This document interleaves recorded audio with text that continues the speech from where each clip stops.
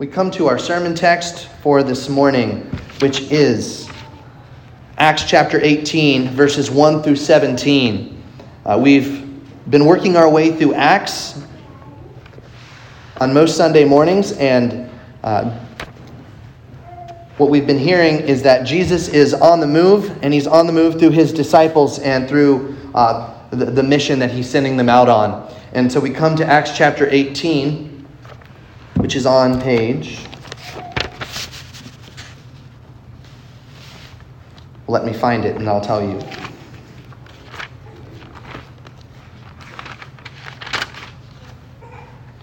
$927. I heard someone beat me to it. As you arrive there, stand out of respect for the reading of God's word.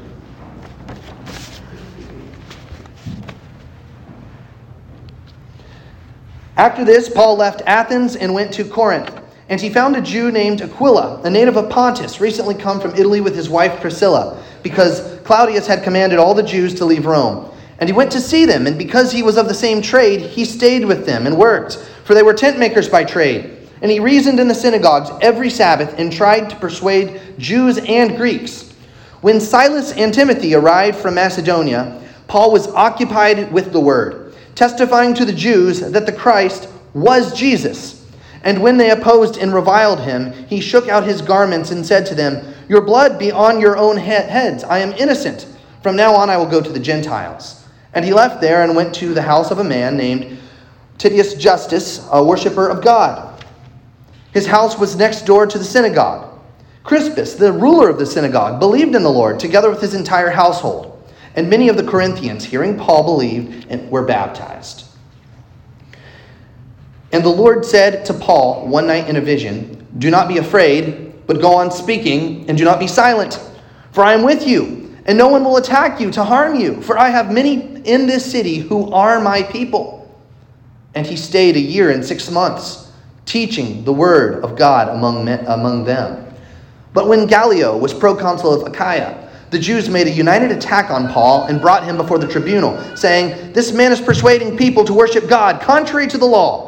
But when Paul was about to open his mouth, Gallio said to the Jews, "If it were a matter of wrongdoing or vicious crime, O Jews, I would have reason to accept your complaint. But since it is a matter of questions about words and names and your own law, see to it yourselves. I refuse to be a judge of these things." And he drove them from the tribunal. And they all seized Sosthenes, the ruler of the synagogue, and beat him in front of the tribunal. But Gallio paid no attention to any of this.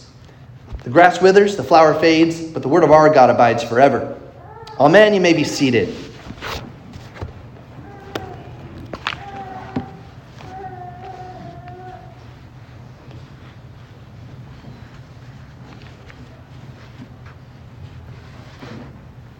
The book of Acts is the action book of the New Testament.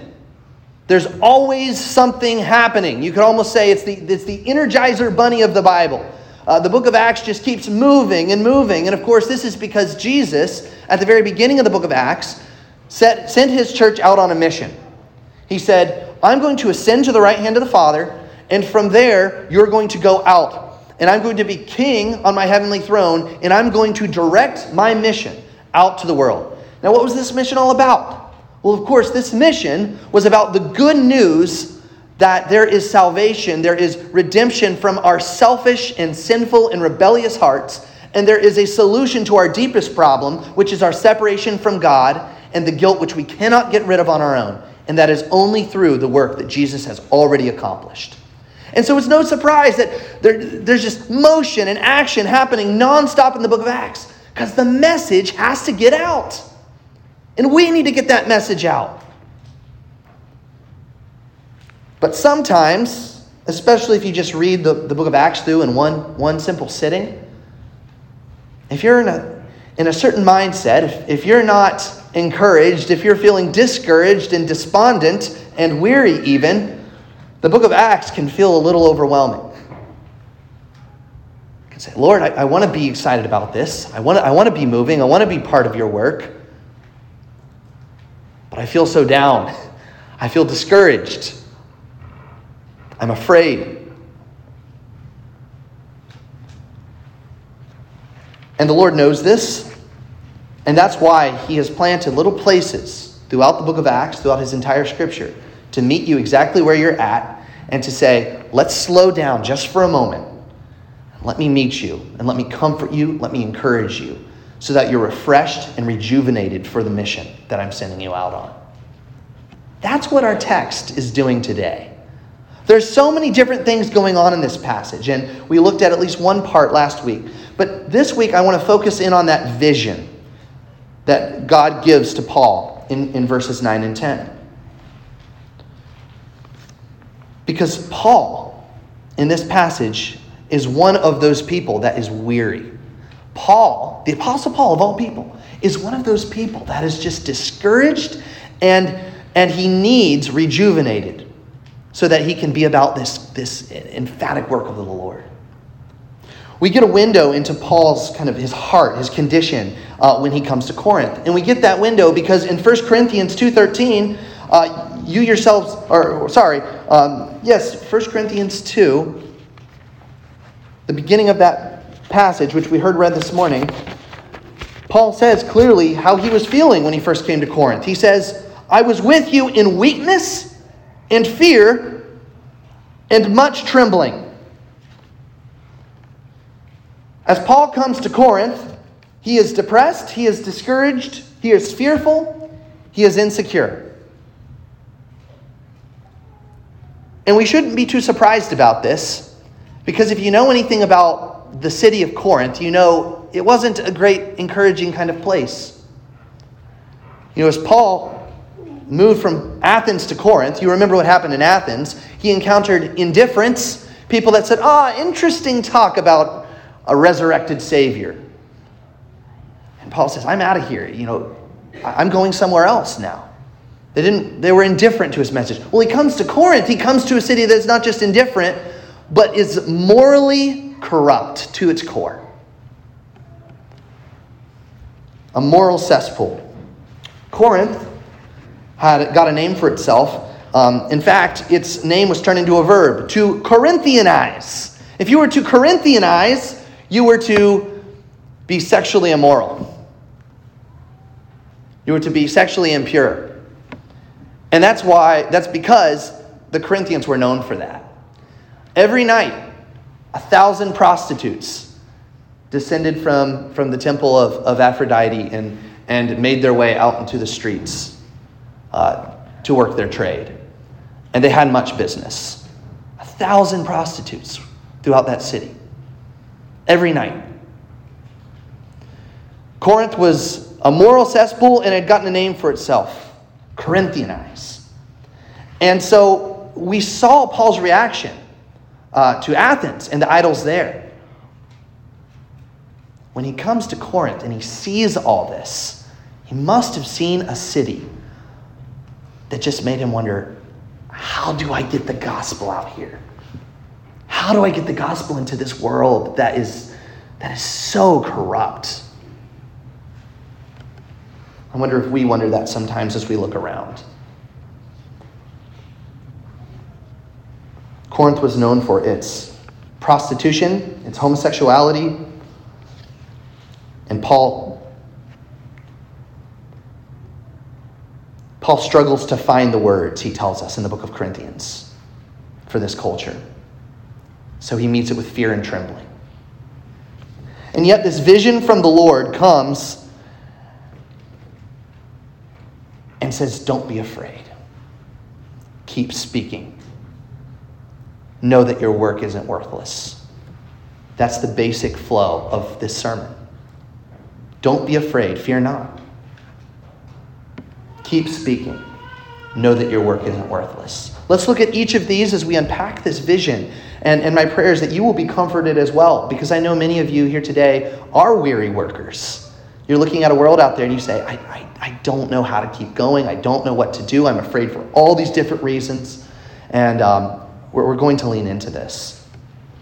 But the first thing I want you to see, before we get into each of those phrases from this vision, I want you to see that this entire vision comes from the Lord Jesus. It says in here that it's a vision from the Lord. But if you look up that word Lord, used elsewhere in the book of Acts, you'll see this isn't just a vague reference to God in general. It's a reference to God the Son, to the person and work of Jesus, the risen Lord Jesus.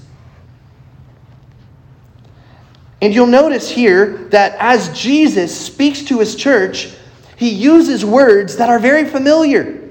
Don't be afraid. I'm with you. I know my people. Where have we heard these words before? How about over and over and over and over again in the Old Testament? They are the words that Jehovah, the God of Israel, speaks to his people. His famous words, fear not, I'm with you. I know my people. Let my people go.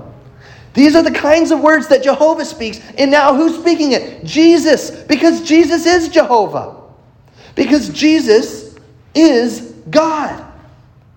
And he's speaking to his church with those words that have been a comfort to Israel and are still a comfort today.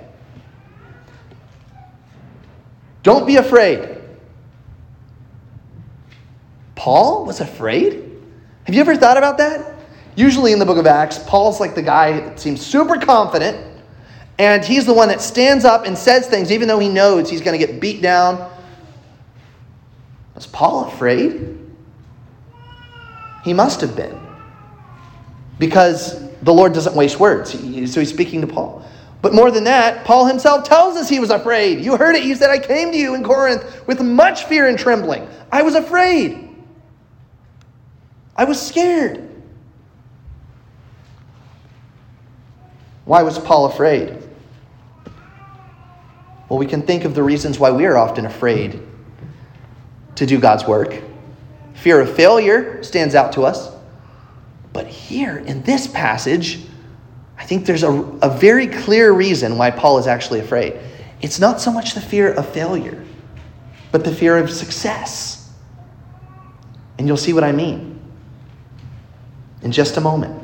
Notice that in this passage, it's kind of strange that the vision comes out and says, hey, don't be afraid, because there are some good things that are starting to happen. Paul's just met Prisca and Aquila, and they're helping him out. His companions, Timothy and Silas, arrive in town, and they're there to help him. He starts to see converts to the faith. So you're wondering, why is Paul afraid? There's good things happening here. There's success. Friends, that's why he's afraid, because success is happening. Because Paul has gotten used to this pattern where when good things start happening, when the gospel starts gaining fame in an area, the people don't like that. And the next thing after he sees success is a big punch across the face. He's anticipating it at this point. He says, this is like clockwork. I know what's going to happen. People are going to come to faith. There's going to be someone famous in the city that embraces Christ. And then a mob comes and attacks me and stones me and kicks me out. He's ready for it.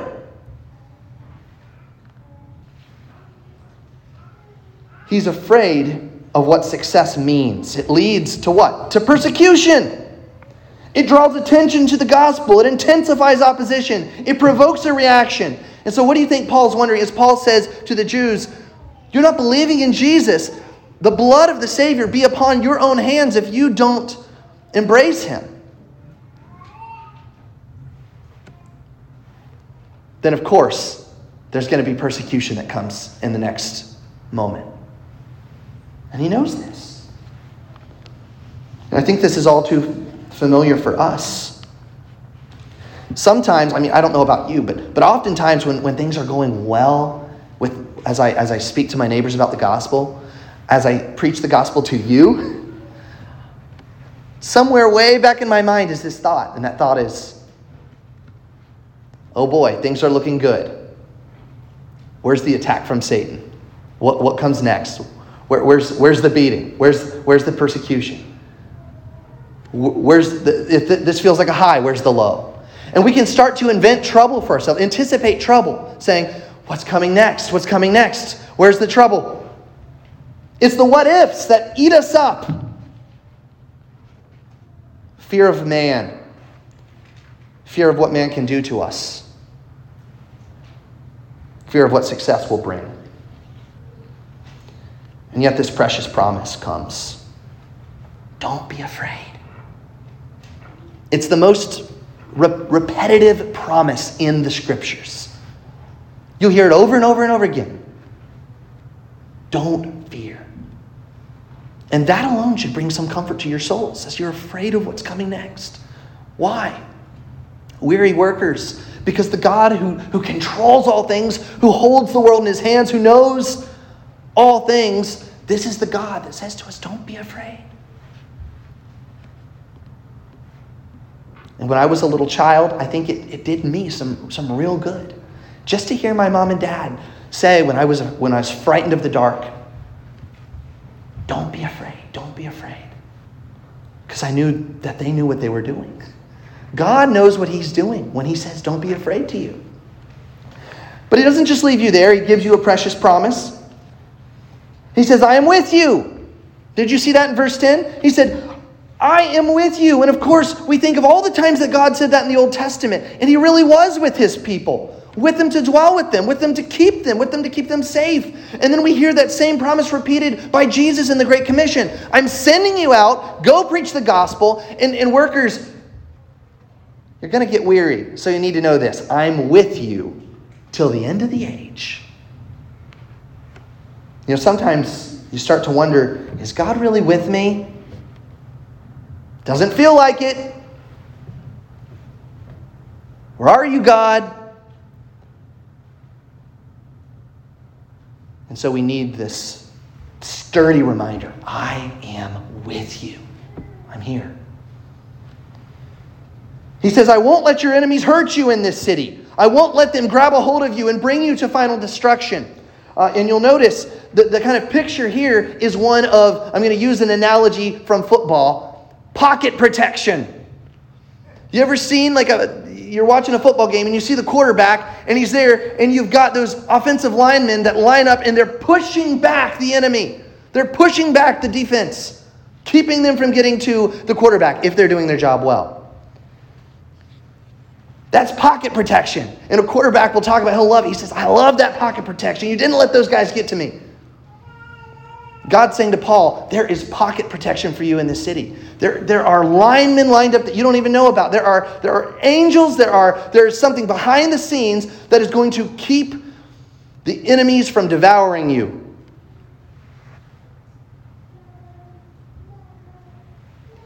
There are people who want to rip Paul to shreds. But notice the picture here of God's protection. We see by the end of this passage evidence that God really is with Paul to bless him. And he's with us to bless us. Notice what happens. The Jews, which by the way, this is not a critique of all Jews, right? It's speaking of unbelieving Jews, those who are rejecting the Savior. This is not a racist comment. It's talking about those who have rejected the Savior and who are out to get Paul. They've concocted a plan to finally put him to an end. But the governing authority of that city suddenly steps in and says, wait, no, I'm not going to let this happen. And the governing authority of that city, of all people, provides this kind of open access where those who want to take Paul out can't. And for an entire year and a half, Paul is able to labor there. Pocket protection that Paul didn't know about. And the application for us, the thing that should encourage us, is that, friends, we might not even see it behind the scenes, but God has ordained it such that nothing can do us ultimate harm. Even if people can lay a hold of Christians, persecute us, they can take our life, but they cannot separate us from God. They cannot take away the hope of heaven. Is that encouraging? I hope it is. It's meant as an encouragement for you that you have protection from God that He has promised, that you might not even know the details of. And so God says, don't be afraid. The vision also says this: keep speaking and don't be silent. Now here's the thing. Fear makes us afraid to speak, doesn't it?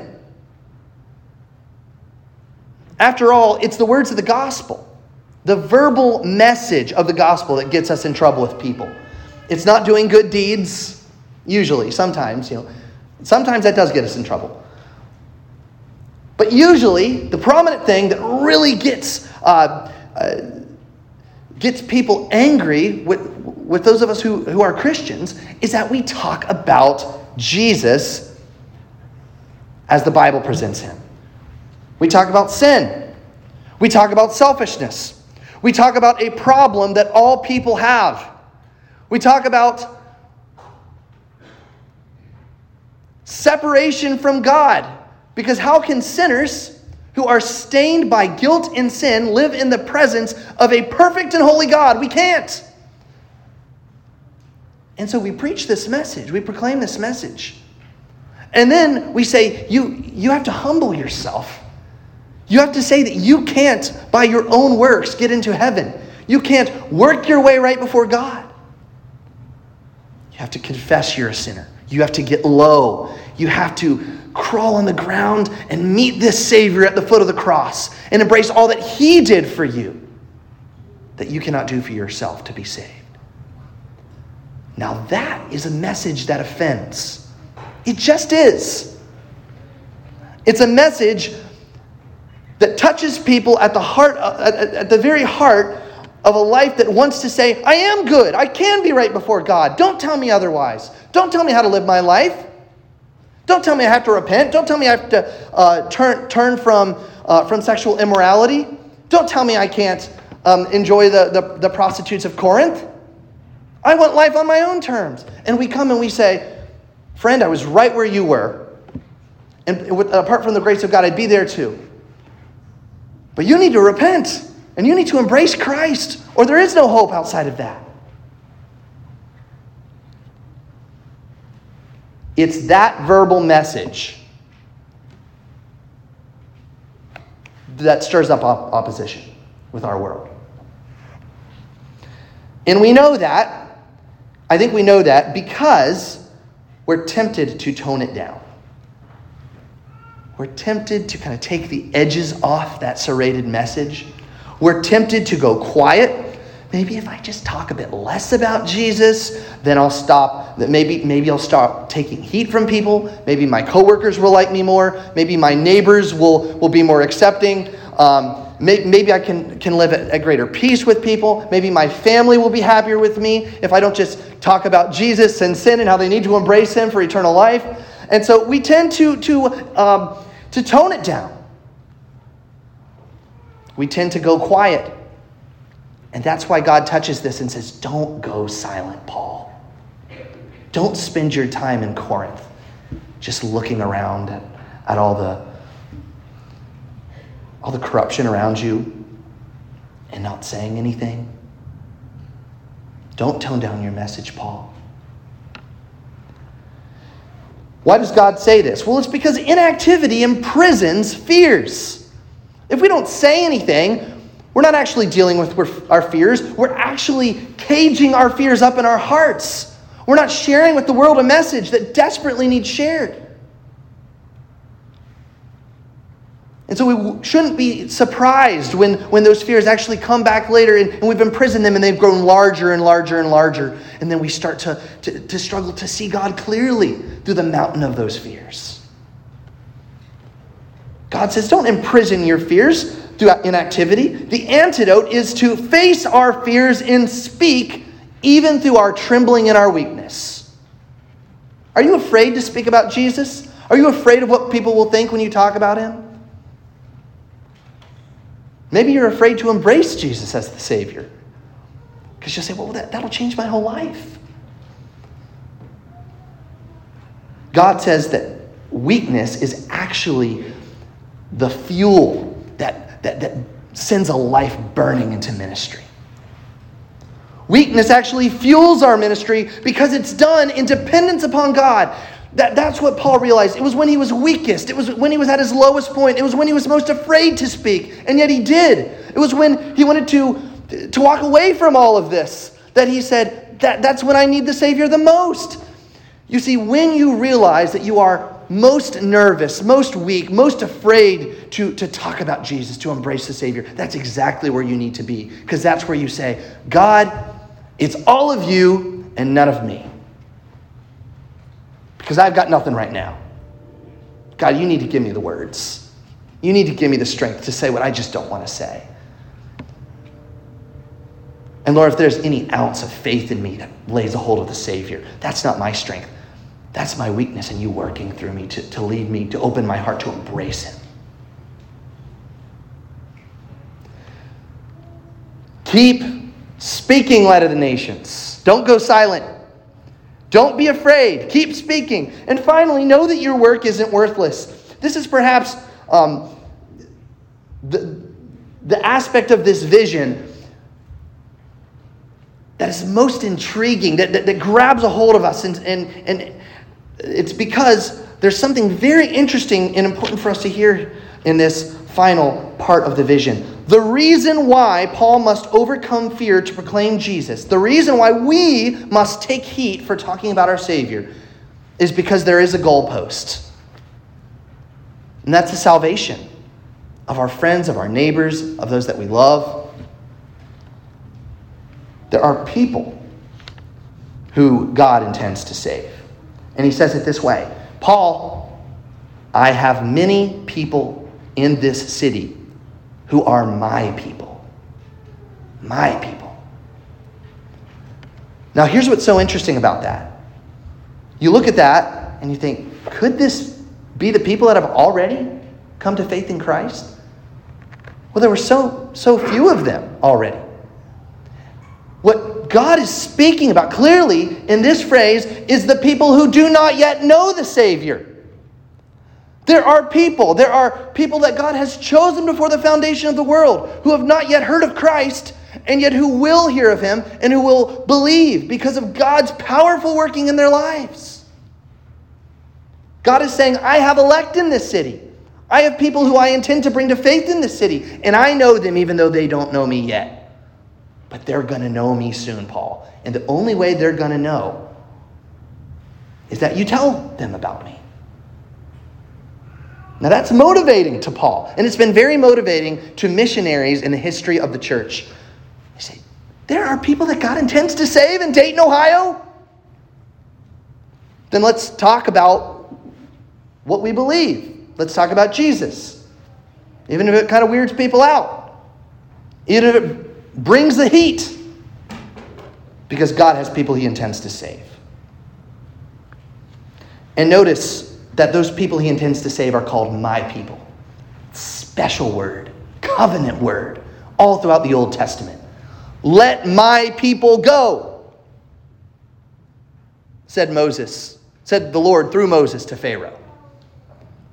And that's what he is saying to Paul here. He's saying, there are people that are wrapped around with lies and in darkness, and I intend to free them from their slavery. Bring them out of Egypt. Let my people go. Paul, you're going to be the one to do it. You're going to be the one to speak, and I'm going to save. And I'm going to expand my people. No longer just Jews, but now believing Jews and believing Greeks. My people, my Israel. Dayton, Light of the Nations, what does this mean for you? Well, the Lord says to us as we serve here in Dayton, don't be afraid. I'm with you. I won't let ultimate harm befall you. Don't stop speaking. Don't go quiet. Don't stop sharing the good news about this Savior. For I have people who are my people, and I intend to save them. Let's pray. Heavenly Father, we thank you for speaking to us in your scriptures. Sometimes, Lord, we need that encouragement, that vision, because we're feeling weary and we're not particularly encouraged to talk about Christ. We've taken a lot of heat. We don't know why we and other people feel so far from the gospel. We pray that this message would grab a hold of us, grab a hold of our lives, transform us by the working of the Holy Spirit to be people who, even in our fear and weakness, are diligent to do the difficult things you call us to do, and that you would save through the proclamation of your word. We pray this in Christ's name. Amen.